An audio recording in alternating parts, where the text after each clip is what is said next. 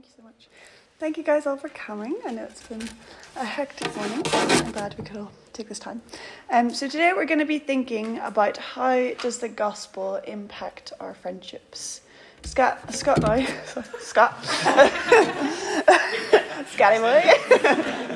And I feel friendships are a relationship that often gets overlooked.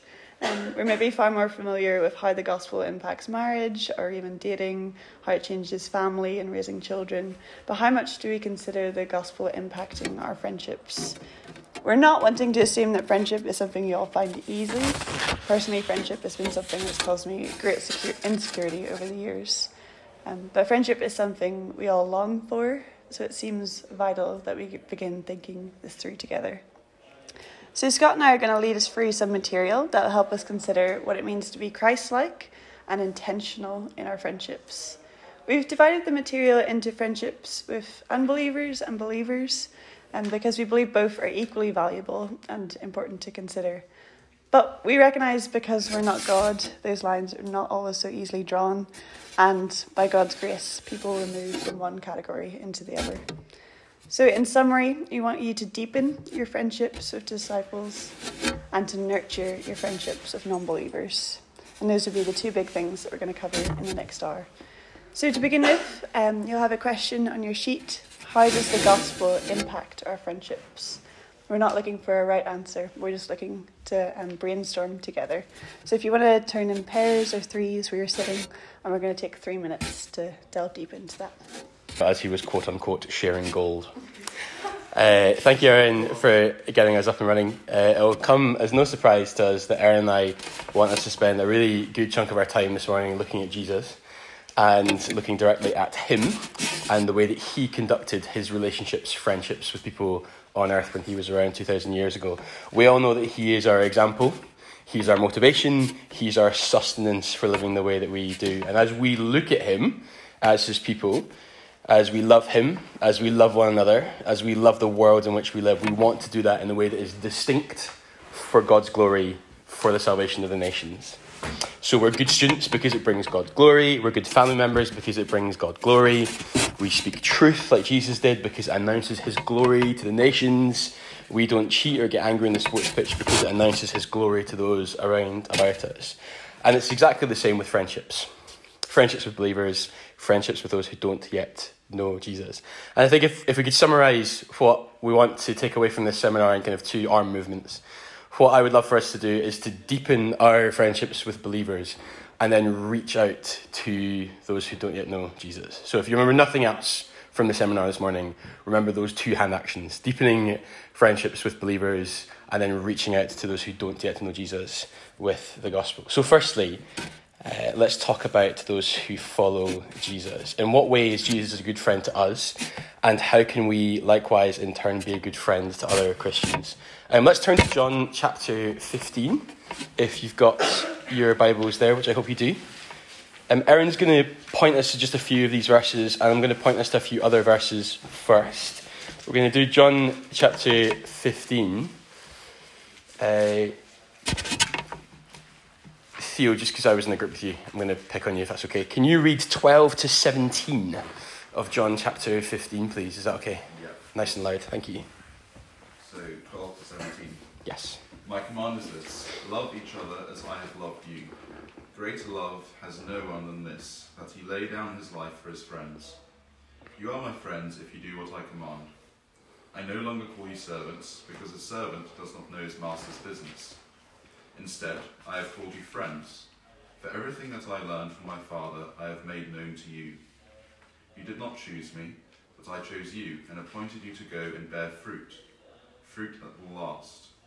Then the Father will give you whatever you ask in my name. This is my command: love each other. Thank you very much. So 2 quick observations, or a kind of a summary of these verses in terms of relating to fellow Christians. To be a friend of Jesus and to then befriend other Christians. Firstly, to befriend Jesus is to obey his commandments and to know his business. Okay, those are the 2 things that we see in those verses. There's more, but those are 2 strings that I want to pluck. To obey his commandments and to know his business. So in verse 14, if you look there, if we do what Jesus commands, then we are his friends.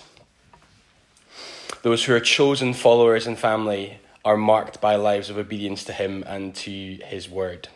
So occasionally you bump into somebody you know around St Andrews, more than occasionally, and you know someone or you recognise someone and you say, you're Erinn's friend, aren't you? And I know that because I have seen you doing this, or I've seen you at that event. You've seen them at a party, a wild party that Erinn has hosted previously, or you've seen them hang out with Erinn in town. Well, similarly, we should be able to recognise those who are friends with Jesus because of what they do and who they are. We recognise them because they're visibly obedient to Jesus' commands. They're distinct from the world in which we live. And Jesus, our friend, he puts his spiritual arms around our shoulders and says to us, this is how my friends are to live.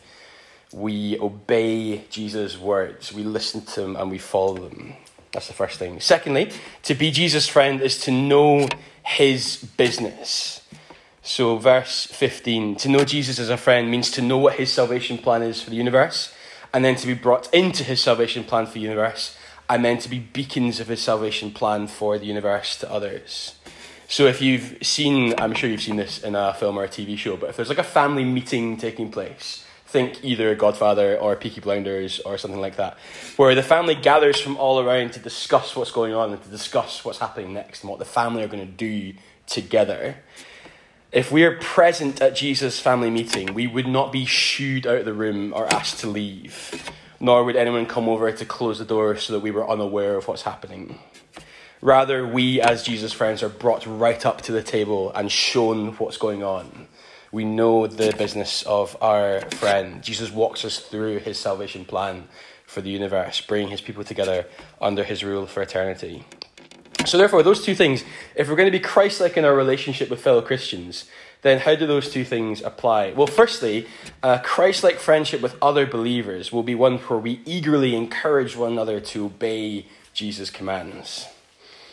One where we eagerly encourage one another to obey Jesus' commands. So we're not spiritual colleagues, we're spiritual teammates, patting each other on the back, picking each other up when we fall over, encouraging one another to keep going and to keep growing when it comes to obedience.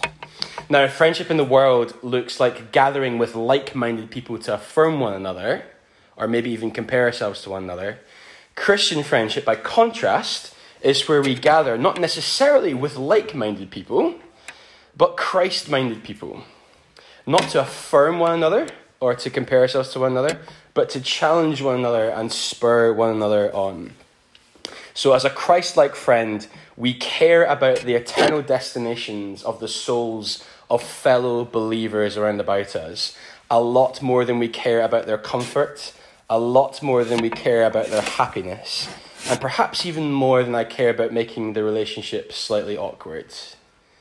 See, a friendship with a fellow Christian should and will have a growing depth, profundity, a spiritual dynamic to it that you most likely won't have with non-believers. I'm saying that you can be close to those who don't follow Jesus. I'm saying that you can share your wisdom with them and their wisdom with yours. You can love them dearly, but there will always be that discipleship element missing with somebody who doesn't yet follow Jesus, where you push your friends to follow his commands and they push you to follow his commands too. And so it wouldn't be a bad goal for us in our Christian friendships if we were to do all we could to sacrificially ensure the eternal salvation of our Christian friends. How can I love this Christian friend of mine in a way that deeply desires them to know eternity with Christ forever? Secondly, and really quickly before I hand back to Erinn, Christ-like friendship will be one that is all about the business of our mutual friend Jesus. So obedience to Jesus and then business that he is conducting in our world. One that is all about the business of our mutual friend Jesus. He has made his salvation plan known to his friends. Our privilege then is to gospel one another, to remake his salvation plan known to one another again and again. So our friendships should be stuck on the same song or stuck on the same loop. One where we remind one another daily of what Jesus has done, what he is doing in our lives, and what he will one day return to do.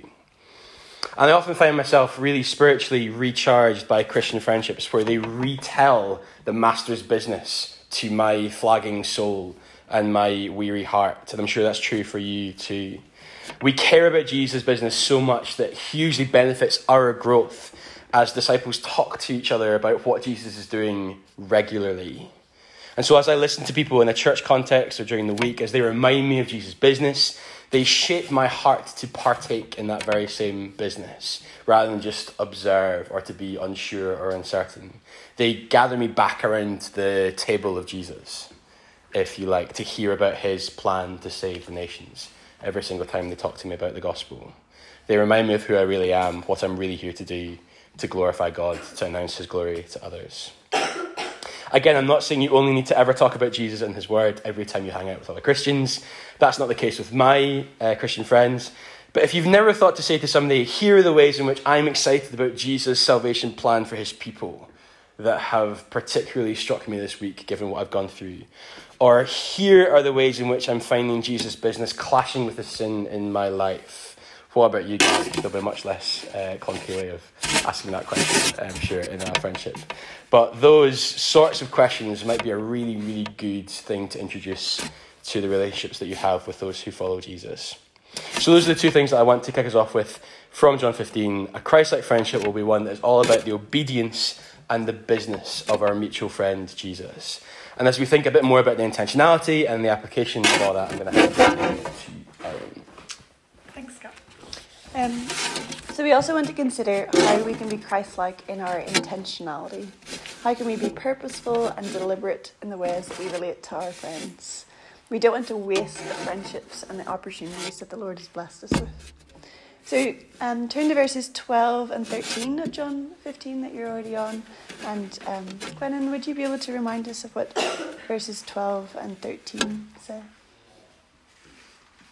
My command is this: love each other as I have loved you. Greater love has no one than this, to lay down one's life for one's friends. Thank you so much. So here we find the purpose we're to aim for in our friendships. We're to lay down our lives for our friends. When Jesus says this, he's first and foremost referring to his death, which was an atoning redemptive act, which we cannot fully emulate and is part of Jesus' uniqueness.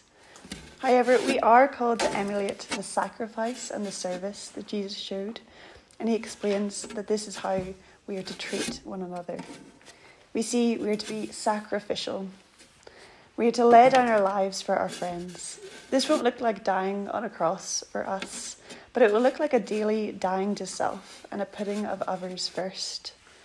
It will look like serving our friends in a way that is sustainably self-sacrificial. We will view our friends not as those who can help us or as those who are fun to be around, but as those Christ has called us to lay down our lives for. Laying down your life for your friend naturally leaves no room for cliques. Wanting to put others before ourselves leaves no space for only hanging out with those we find easy. Secondly, we want to serve. We are to lovingly serve our friends like Jesus served us. Jesus' deepest desire for each of us was that we would be in heaven with him and the Father. We are to share that desire for our friends. One of the greatest delights of a Christian is to share gospel encouragement with our friends and to go into spiritual battle with them as fellow soldiers for Christ. It is what Jesus does for us and is what we are to do for one another. We're going to focus in on one of the ways we can have this Christ-like intentional desire for our friendship in Proverbs 27 verse 6. So if you'd be able to turn there, Proverbs 27 verse 6. Proverbs is like roughly in the middle of your Bible.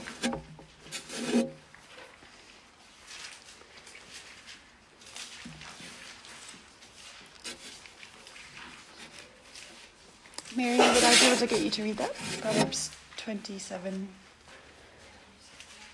Sorry. Didn't mean to shame you there. 27 verse 6, please. Thank you so much. Verse 6, just. Yeah. Faithful are the wounds of a friend, profuse are the kisses of an enemy. Thank you so much. So first and foremost, we're going to think about what we're called not to do. What we're called not to do. So what does, I think on your sheet I've given the NIV version. So what does an enemy multiplies kisses mean? Proverbs uses pretty harsh language here, I think, to describe something we're all very prone to do. Our friend tells us they've been interacting with their flatmate in a certain way, and it seems a little bit spiteful to us. But there's so many justifications for their behaviour that we say nothing, or maybe we even say it's fine. Our friend tells us they found a way to cheat in their upcoming online exam, and we know it's wrong, but we also know saying something to them will annoy them, so we don't bother. Or a friend says the dreaded words, "Did you hear?" And we just quietly wait for them to gossip and spill the tea. We all do it. We all put being in our friends' good books above our friends' holiness. By nature, we all care more about people pleasing and getting on well with others than ensuring Christ is honoured. But Proverbs is very clear. Caring more about the visible peace makes us an invisible enemy. So what are we called to do? What are we to do? Again, Proverbs uses extreme language to describe what a true friend does. We are to have the difficult conversation because we have the ultimate goal of our friend in mind. This does not mean that we speak the truth regardless of who we hurt. The Bible is very clear. We're to speak the truth in love. We cannot forget that gentleness is a fruit of the Spirit. And this should always be done in an attitude of humility. We are to remove the plank from our own eyes before we mention the speck in our brothers. However, we do have to be prepared to have the difficult conversation, even if it makes us uncomfortable, even if it will not be easy for our friend to hear. And on the reverse, when a friend does raise something with us, we are to trust what they have to say, knowing their desire is to have us in heaven with them. No one finds it easy to take rebuke, but we are to aim for being generous in our listening and humble in heart, knowing that whatever sin they're wanting to help us with, the reality is we're far more sinful than they know and far more loved than we can ever imagine. So glance down to Proverbs 27 verse 9, just a little bit further down. It reads, "Oil and perfume make the heart glad, and the sweetness of a friend comes from his earnest counsel." Intentional friendship involves earnestly sincere advice that is sacrificial, that is serving, and that cares for our friend's holiness. So we're now going to think a little bit how we can apply this to ourselves. We're going to take 5 minutes to delve deep into the questions we have. So turn back into your 2s or 3s and the questions should be at the bottom.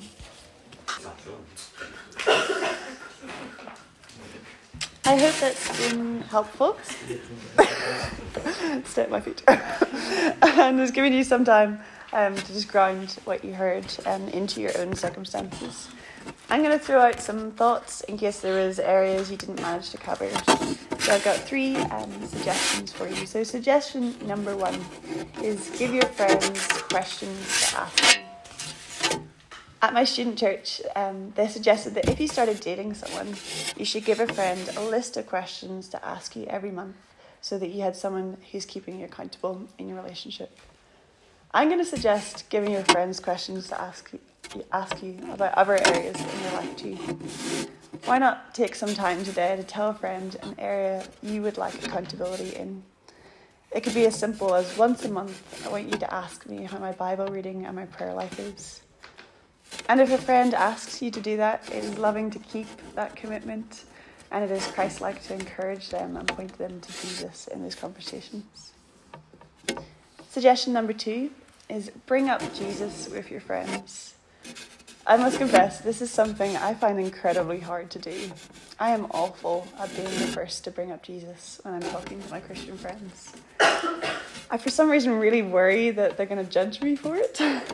But I'm so thankful for the times that God has made me brave enough to do it. And I'm even more grateful for friends who do it with ease. I don't think I've ever judged someone for earnestly talking about Jesus. So if you have the same fear as me, I hope we can get past it together. I remember when I was in 3rd year of uni, coming back to my flatmates after being at church one evening. Two of my flatmates were Christians and one of them wasn't, and they were sitting in bed watching Gilmore Girls, and I came in absolutely distraught because the guy I liked at church hadn't spoke to me all day. So one of my Christian flatmates responded by saying, "Let's just share some encouragements from the Bible." So they began shouting out these truths like, "You're a child of God, you've been forgiven, you're filled with the Holy Spirit." And this is quite a funny scene in my mind, especially considering the face that my non-Christian flatmate had. But I'm really grateful for friends like that whatever the problem, however big or small, they remind me of Christ. My suggestion number 3 is to pray for them. Again, I must confess, I am not great at this either, but I never regret it when I do it. There will be so many problems in our friend's life that we can't fix and that we worry about. There'll be times that our friends really struggle in their walk with the Lord. There'll be times when our friend's sin hurts us and discourages us. Without prayer, these times can seem really helpless. Prayer is a reminder that we are not in control. The Lord is. Prayer is an acknowledgement of the ultimate Saviour in our friends' lives. Prayer grounds our concerns in the Lord's concerns. Prayer, in my experience, also really unites you to your friends when you're far apart physically. All of you will move on from St Andrews, but hopefully all of you will have friends from St Andrews who stay with you for life. One of the ways to stay united in that friendship is to be praying for them. Over summer, my best friend bought a house. I never looked at the estate agent website. I didn't go to a single house viewing. I didn't even discuss the pros and cons of that particular house before she bought it. But I feel massively a part of her decision because I prayed for her consistently through that process. So I think prayer is a wonderfully uniting thing.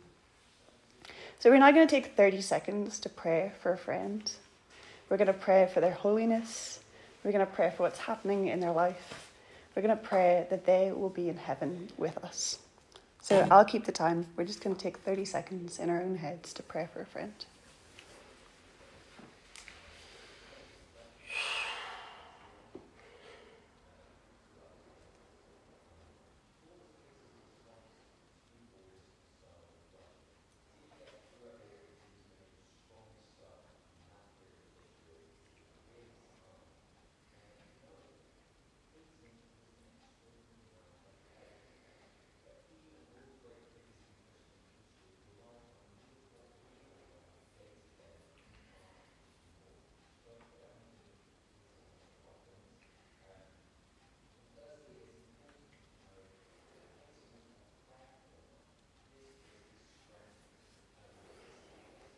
Amen. I'm now going to hand back over to Scott. He's going to help us think through friendship with unbelievers. Cool, thank you, Erinn. Why don't we do 3 things? Why don't we stand, why don't we stretch, and why don't we sit somewhere else? So do those 2 things. Stand, rise, stretch. You need to stretch, whatever it is you need to stretch. Thank you. And then sit somewhere else. It doesn't need to be the opposite side, because obviously that wouldn't work. But just find a different angle.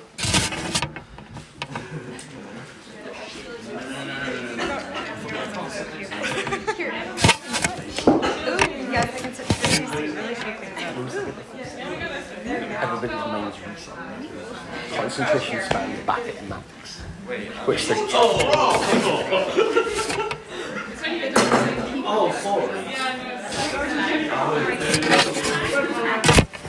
Who feels like they moved the furthest?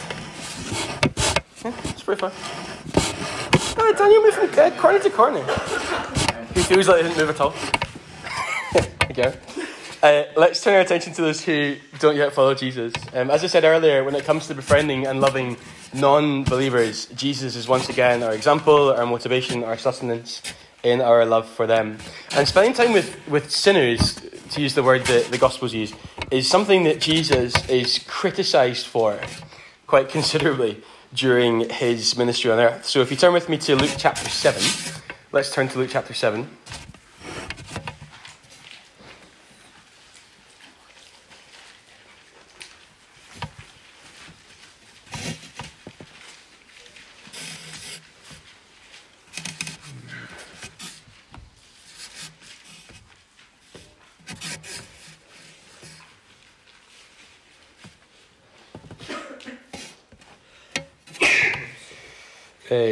Jesus is rebuking the Pharisees. They've just rebuked Jesus, so it's a rebuke off. And Jesus well and truly wins. He says to the Pharisees, this is verse 33, he says, John the Baptist came neither eating bread nor drinking wine, and you say, well, he had a demon.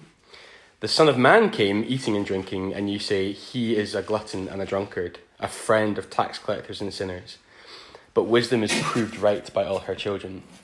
See, Jesus' point is really simple. John the Baptist didn't eat or drink conventionally, and they criticised him for being demon-possessed. Jesus ate and drank conventionally, and they criticised him for being a glutton and a drunkard. And it reveals the Pharisees' hypocrisy. It reveals how impossible it is to please them. But it also reveals a lot about who Jesus spent his time with and what sorts of things he did with them. So in the middle of all of that, imagine just what Jesus must have done.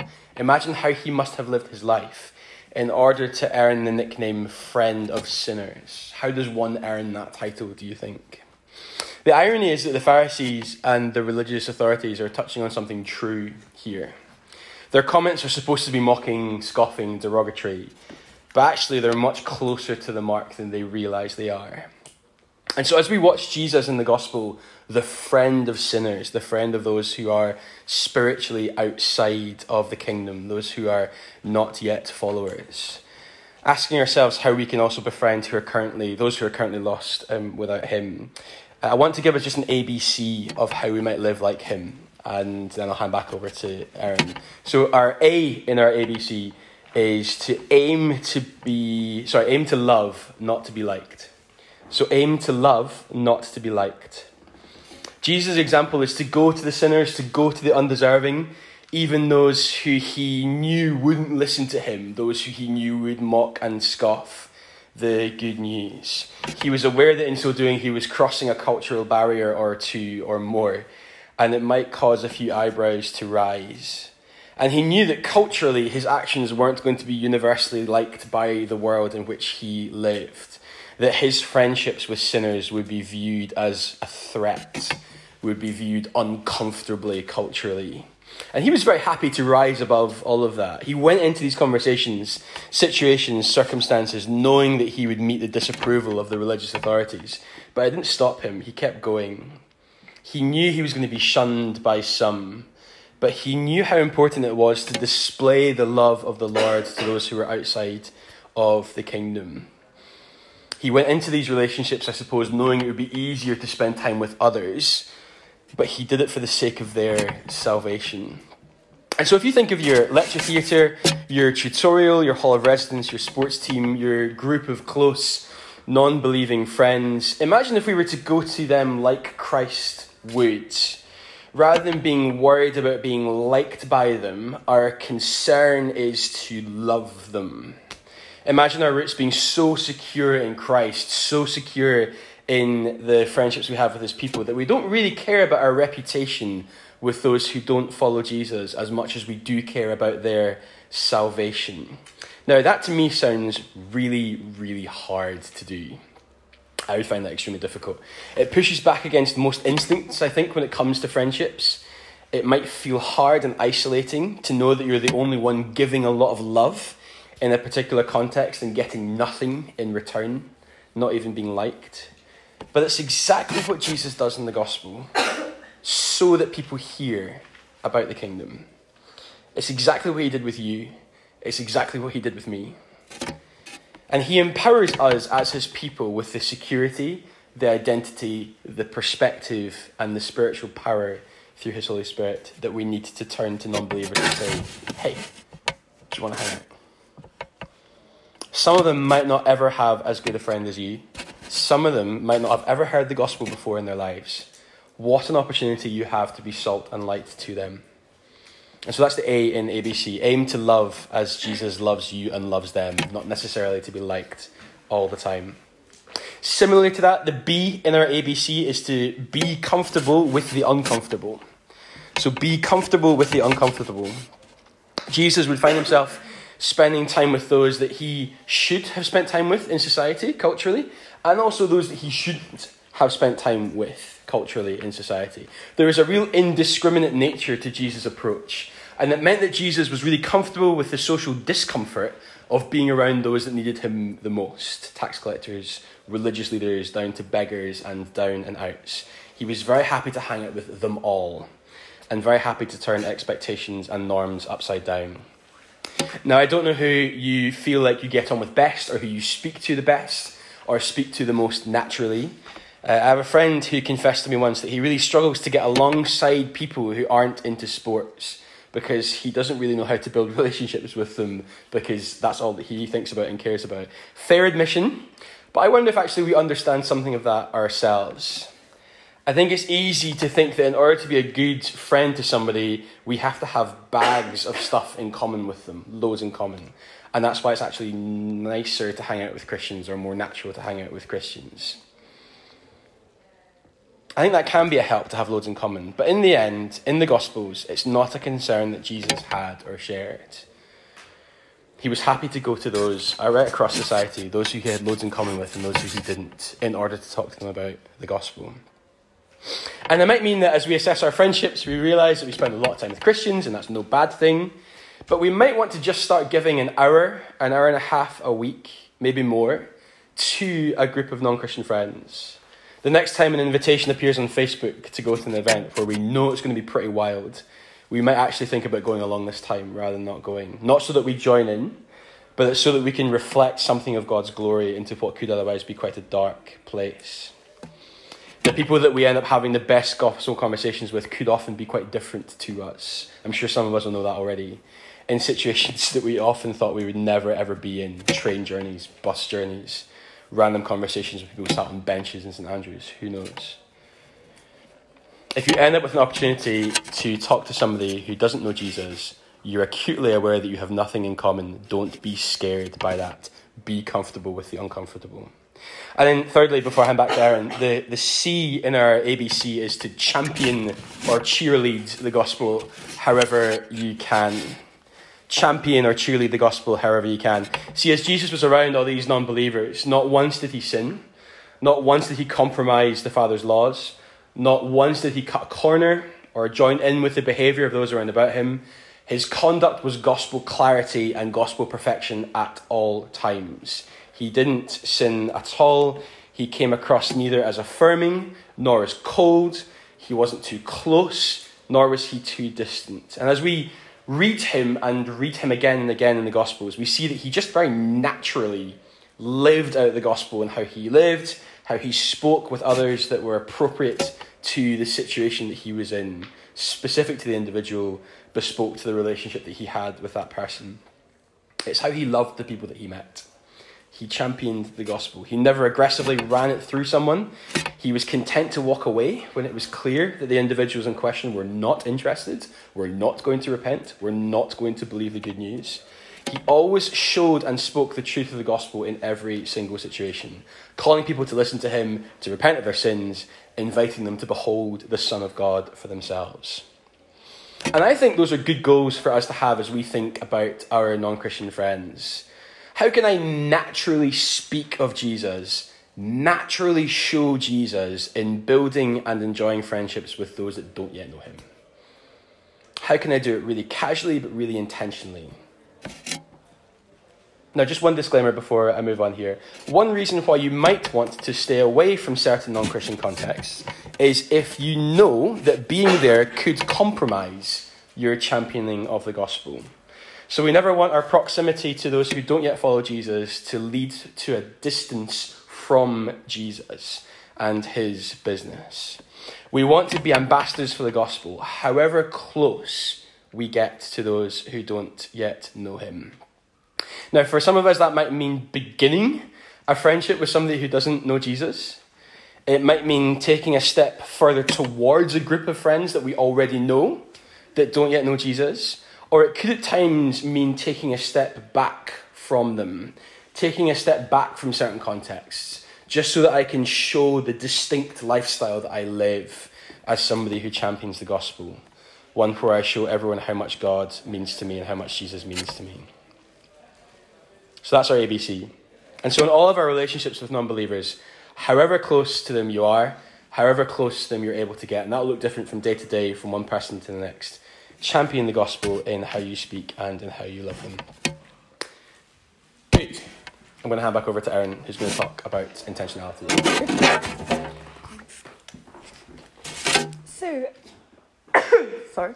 As we reflect on being intentional and purposeful in our friendships with non-believers, it's important to remember that our aim for our unbelieving friends is the same as our aim for our believing friends. After all, it would be odd if after our friends became a Christian, we had to radically change how we hung out with them. Our aim is the same. We want to serve them and sacrifice ourselves for them in order that we may reflect Christ and they may be in heaven with us. Whilst last time that involved caring about our friends' walk with Christ and their holiness, this time is going to focus on caring about our friends' eternal destiny. Last time we focused on sharing the gospel as a means of discipleship and encouragement. This time we're going to focus on sharing the gospel as a means of salvation. We're going to look more specifically at what this involves. So turn with me to 1 Thessalonians. And Toto, would you be able to read chapter 2, verse 8 of 1 Thessalonians? 1 Thessalonians is at the back of the letters.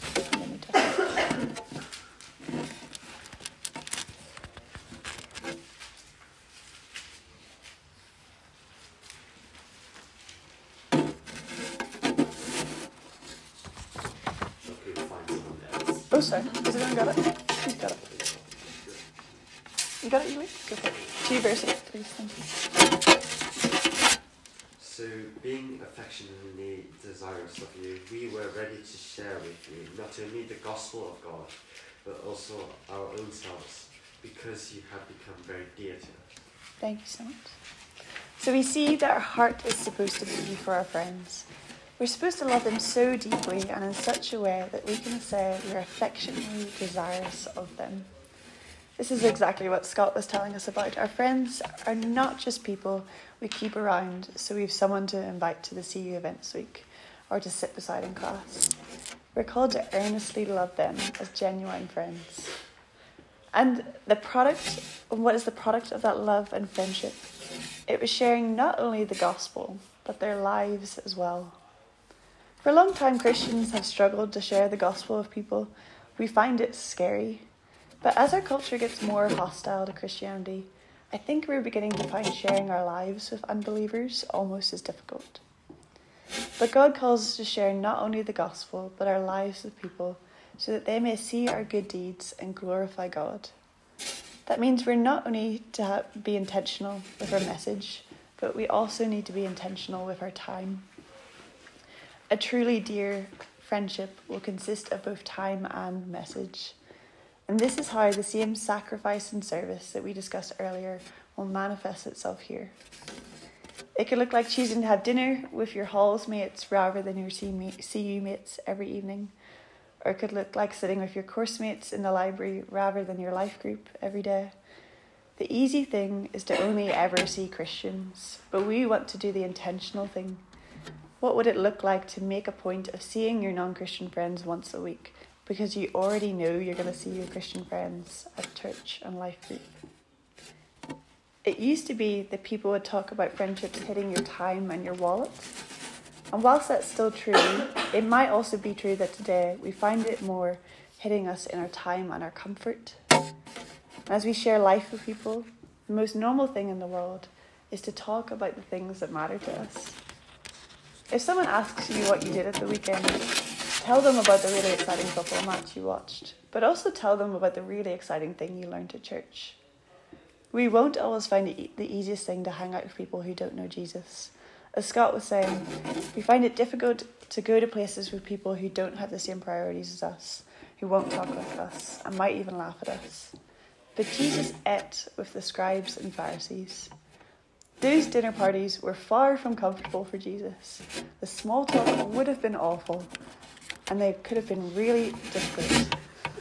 But Jesus dined with people who not only laughed at him, but who plotted to kill him.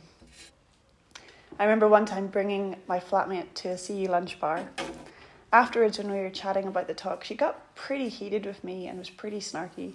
And I was really upset by this and told a girl on the CU committee about it. I said to her, I don't know what I could have done to avoid this. I don't know what I should have done differently. And she looked at me really perplexed.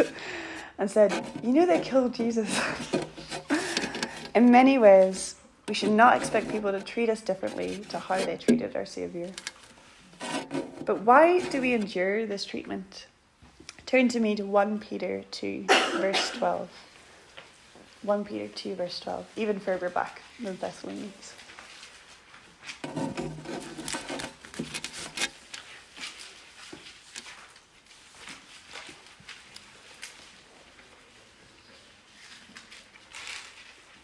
Amos, have you got it? Could you read for me? I'll pull it in IV, is that okay? Oh, yeah.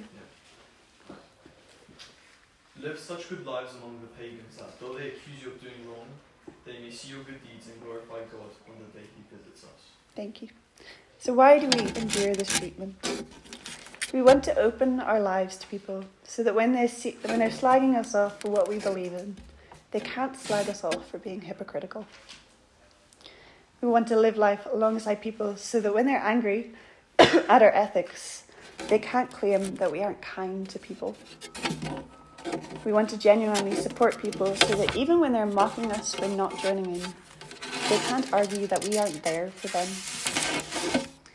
Despite the rejection we may face, we can be bold. We can trust in God because He will use the tiny, subtle ways that we are different to our friends to point them to Him. We can feel not quite at home and a little alien because God is using us to glorify Himself. So we're going to turn to application at the bottom of the page, the same as last time. Let's spend 5 minutes reflecting on what this might look like for you. That's been a time you've been able to be honest, and I hope that time has been useful.